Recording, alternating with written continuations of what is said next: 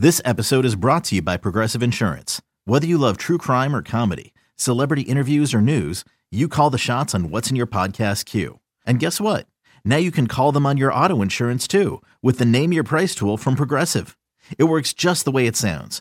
You tell Progressive how much you want to pay for car insurance, and they'll show you coverage options that fit your budget. Get your quote today at Progressive.com to join the over 28 million drivers who trust Progressive. Progressive Casualty Insurance Company and Affiliates. Price and coverage match limited by state law. There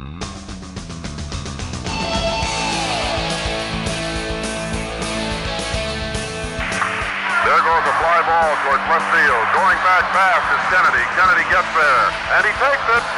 And the Cleveland Indians are the world champions of 1948. And they are leaping joyously as they go off the field. Din is being mobbed, as are Rube Boudreau, and out in center field, Tucker and Kennedy come running in arm in arm.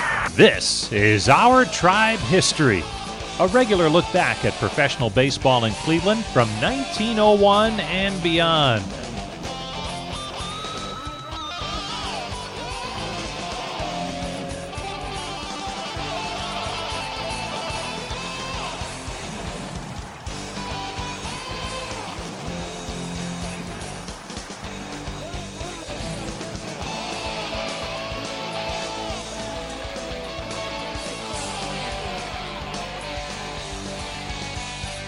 Now, here's your host, Indians team historian, Jeremy Fedor. Every ball player has, sometime or other, has something special. You look, you see a lot of players that they have a wonderful year, and then next year they don't have a good year. But it just happened that 1920 was my good year. Hey Tribe fans, I'm Indians team historian Jeremy Fedor, and I'm looking forward to bringing you the story of the 1920 Cleveland Indians team. Now, spoiler alert, they do win the World Series. The voice you just heard was former Tribe outfielder Elmer Smith. His interview is actually part of an oral history archive at the Cleveland Public Library. I hope to use these interviews to bring to life one of the greatest seasons in Indians history. And since this is the first podcast, I figure we probably start back at square one. There's actually accounts of kids playing baseball in Cleveland dating back to the 1840s. There's an ordinance at this time that urged the young ones to avoid damaging the trees that were on Cleveland's public square. But organized baseball in the city got started actually right after the Civil War with the formation of the Forest City Baseball Club. The club lasted for several years before folding in 1872. Now, 7 years later, Cleveland returned as a member of the National League, though the club finished with a disappointing 22-55 record. Again, Cleveland's club folded and returned, this time in 1889, under the name the Cleveland Spiders. Now, if you know anything about the Cleveland Spiders, odds are it's the horrendous and record-setting season of 1899 when the club lost 134 games. But the Spiders were actually mildly successful. They made 2 appearances in the Temple Cup, winning in 1895. And with a lot of the things that we're going to discuss, so many of these topics could be its own podcast, and hopefully in the future we're able to dive into them more, such as the 1895 Cleveland Spiders. But for now, we're just going to have to gloss over that and move on. But once again, the team folded, but it didn't take long to revive interest in the city. Cleveland was actually booming at the turn of the century, jumping to nearly 400,000 residents, and the boom would continue for nearly half of the 20th century before things took a turn for the worst. So it wasn't surprising that it was not long before another club made Cleveland home. So in comes Ban Johnson, who's actually a native of Norwalk, Ohio, and attended Marietta College. Now, he had a plan to take on the National League, and Cleveland had an opportunity to be part of this new American League. Johnson just needed to find the right people. Johnson actually didn't have to look any further than Ohio. With Charles W. Summers, a native of Newark, Ohio, the Summers family moved to Cleveland in 1884. His father founded the J.H. Summers Coal Company. And for Charles, he kind of took it from there, joining his father after finishing school. And soon he broke out on his own. According to his biography on the Sabre website, Summers was worth more than $1 million by the time he was 31 years old. When the two crossed paths, They hit it off right off the bat. Summers agreed to fund and take ownership of the Cleveland Club. He ended up saying in a newspaper article, "I had always been a baseball enthusiast, and when there was an opening for a man to get into the game, someone directed Ban Johnson to me. With 2 other partners in Cleveland, we went into the baseball business by purchasing the Grand Rapids Club. My partners knew very little about the game, and I was forced to take an active part to protect our investment." Now, that Grand Rapids team was actually a team that was moved out of Michigan and to Cleveland. But Summers' involvement with Johnson doesn't stop there. Not only did he bankroll Cleveland, but Summers was the financial angel that Johnson was searching for. He was quoted as saying, "At one time I was interested financially in 4 of the 8 clubs in the American League. I owned the Cleveland franchise outright. At Philadelphia, Connie Mack and I were partners, with Connie running the club. At Boston, I owned the club and put Jimmy Collins in charge at a salary of $10,000 for 3 years. To Charlie Comiskey of Chicago, I advanced some money to back his White Sox." So you could see that Summers was really what Ban Johnson needed to help get his American League off the ground. And once the ball got rolling, Cleveland was among the charter members of the American League. Currently, they're still one of the 4 charter members that are active, with us, Chicago, Detroit, and Boston remaining. That 1901 season, the club kind of floundered around and really didn't find an identity until 1902, when perhaps the saving grace for Cleveland was the acquisition of Nap Lajoie. And there could be a whole podcast on Lajoie in terms of how he ended up coming to Cleveland. There was a contract dispute with Philadelphia's National League team. He wasn't allowed to be back in Pennsylvania until things got settled, so he'd miss road trips. And again, a more full-length exploration of Lajoie's time in Cleveland, just the impact he had, is for another day. But perhaps one of the greatest Indians to ever play, and really helped a team that was trying to find its identity in those early years. But with the acquisition of Lajoie, fans were excited again to watch baseball, and Cleveland's League Park came to life with the sounds of batted balls and cheering fans. And I guess to backtrack a little bit too, League Park is going to play such a background in the story that we should probably touch on that a little bit too, because it's still one of the greatest ballparks, I think, in baseball history. The first substantial and long-lasting ballpark in Cleveland. Before that, teams kind of bounced around. There were several ballparks around the area, but nothing to the size and scope of League Park, which was built in 1891. And that first game featured another Ohio native, Cy Young, pitching against the Reds. Located at the intersection of Lexington Avenue and East 66, League Park shared many of the same characteristics of its contemporary ballparks. You can look at a map now, you can see how it's just kind of squeezed in a neighborhood, and that kind of caused it to have these unique characteristics. For example, balls hit to the short right field is only 290 feet to the wall. However, that wall was also 40 feet tall, comparison to Boston's Green Monster, which is 37 feet tall. Then you have center field, which had enough green space to ride a horse. It was 420 feet deep, which, you don't really understand that until you stand out there and kind of get a glimpse that if a ball goes over your head and rolls to that wall, it's an easy inside the park home run. And for fans that are, always longing for those demolished ballparks of the past, the Ebbets Fields, the Polo Grounds, League Park seems to kind of be a forgotten gem of that era. There's not many photographs of the exterior of the original League Park before it was the concrete and steel version of it. But there are a few images that remain, and there's this wonderful shot, and you probably just Google it, you'll find it, of the wooden structure that once stood behind home plate, and you can see all these neat Model T cars parked to the left with dozens of men and women just milling about. They're all dressed to the nines, wearing their hats. But in 1910, the ballpark wooden bones were swapped out for about 1,300 tons of structural steel, 1.5 million bricks, 3,500 cubic yards of concrete, and 1,000 feet of telegraph and telephone wire conduits. So Cleveland, again, was growing with the times. A lot of these ballparks of that era were making the switch from these fire hazards of wooden ballparks to the steel and concrete. In those first few seasons of Cleveland American League Baseball, the club toiled between 3rd, 4th, 5th place in the American League before a thrilling finish to the 1908 season that actually left the club a half game out of the World Series behind the Detroit Tigers. the pennant chase it featured perhaps the greatest game ever pitched in Indians history. Addie Joss ended up outdueling Chicago's Ed Walsh. The things could have been, just the other way with Walsh. His performance was just as great. He ended up fanning 15 naps, surrendering 4 hits and 1 run.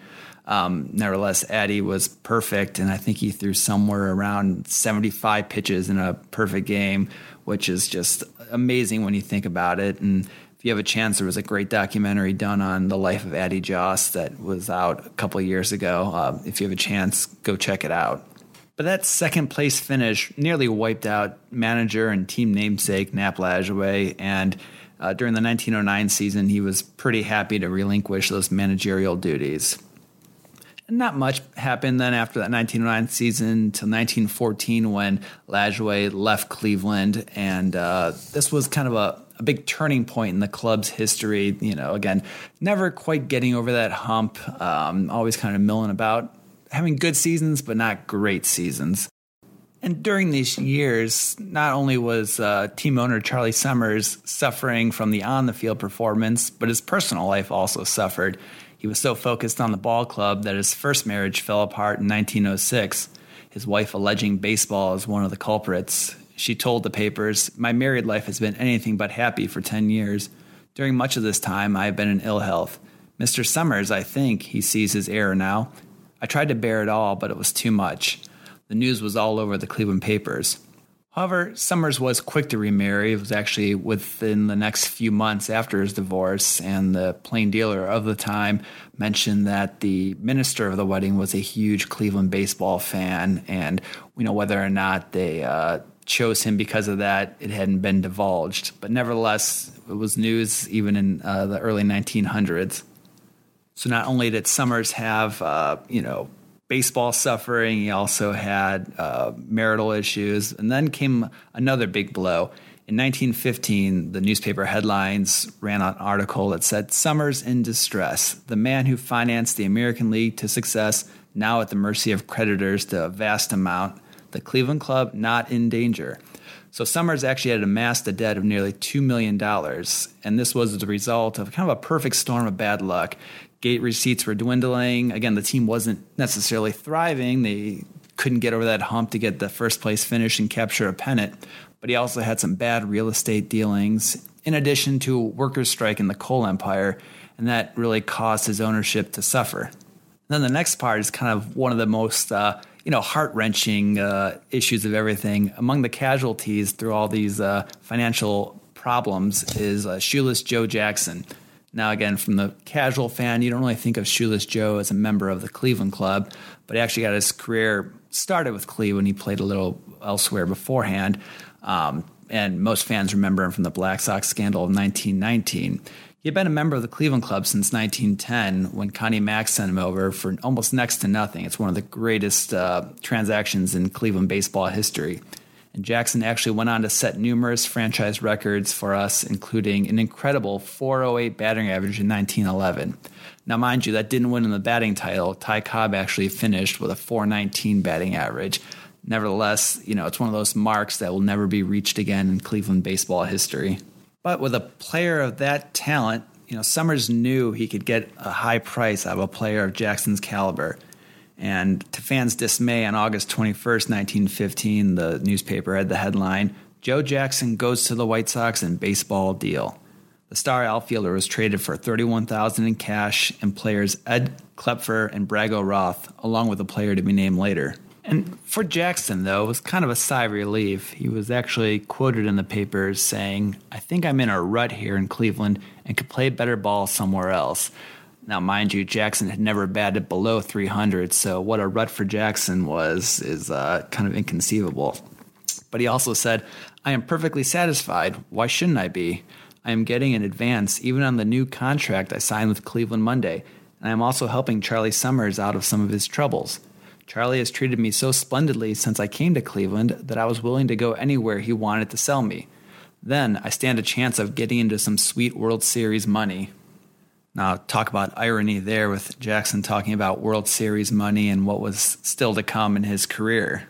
And also kind of swirled into all these rumors was a possible trade for Ray Chapman. There was an article mentioning Detroit had made an offer for him due to the bad financial conditions of the club. Summers actually went on record and said, because of a bad financial year, I was forced to let Jackson go. Attendance has fallen off to such an extent that it was up to me to take some radical move to relieve the pressure, and this deal was the result. Now I can positively say that Chapman will remain. There is not a club in the league but would pay big money for Chapman, but he is going to stay. So again, one of those great what-ifs of baseball. What if Chapman had been traded and Jackson had stayed? The course of baseball history would have been different by who knows how much. And Summers actually went on to say, I met with Chapman after the game today, and he appeared very much worried for fear I might trade him. No matter what some players think of Cleveland, Chapman is one player who likes the town and his treatment here and wants to stay here until his big league career is ended. So Jackson was gone, Chapman was still here, but again, by the end of the year, Charlie Summers was still in bad financial shape and the writing was on the wall. He needed to sell his share of the club. And this is where James C. Dunn comes into the picture. Dunn was born on a farm near Marshallton, Iowa. And as a youth, he played on his local baseball team and eventually picked up an interest in engineering and construction work. As his career grew, he found himself in Chicago, where he formed the Dunn McCarthy Construction Company. They specialized in railroad work. And, the story goes, Dunn had entertained the idea of owning a ball club, and, he had this chance. And, again, there's probably a larger discussion to be had here in terms of the backdoor dealings and Ban Johnson meeting with Dunn. And more or less, Dunn ended up heading the syndicate of Chicago, Iowa, and Cleveland men who purchased the club from Summers in early 1916. So Cleveland had a new owner at the start of the season. Now, what Dunn ended up purchasing was kind of a team lacking identity and really showing no signs of improvement. Since that high water mark of second place in 1908, the club finished third twice, and in the last 2 years of the Summers ownership, managed a record of 108 and 197. So again, things just really weren't going in the right direction. So in comes Dunn, and he brings in this new energy, a fresh set of eyes, and he quickly goes on record and lets the fans know, we are going just as far as we can in strengthening the club. But we're not going to rush helter-skelter into trouble right now before the training trip is underway, meaning spring training. Now, 2 or 3 weeks from now, Manager Full will know just about what he can expect from the men he has now under contract. If he feels that any spot is going to be weak, he will let us know, and we will get busy and get the best we can from some of the other clubs, most of which are loaded up with 2 or 3 men for every position. There never was a time when it was easier to get players, and we do not intend to get worried just now. Now, little did Dunn nor even the fans of Cleveland know that he was about to pull off, perhaps, at least I think, the biggest trade in Cleveland Indians baseball history. But that's for next time. You've been listening to Our Tribe History with Indians team historian Jeremy Fedor.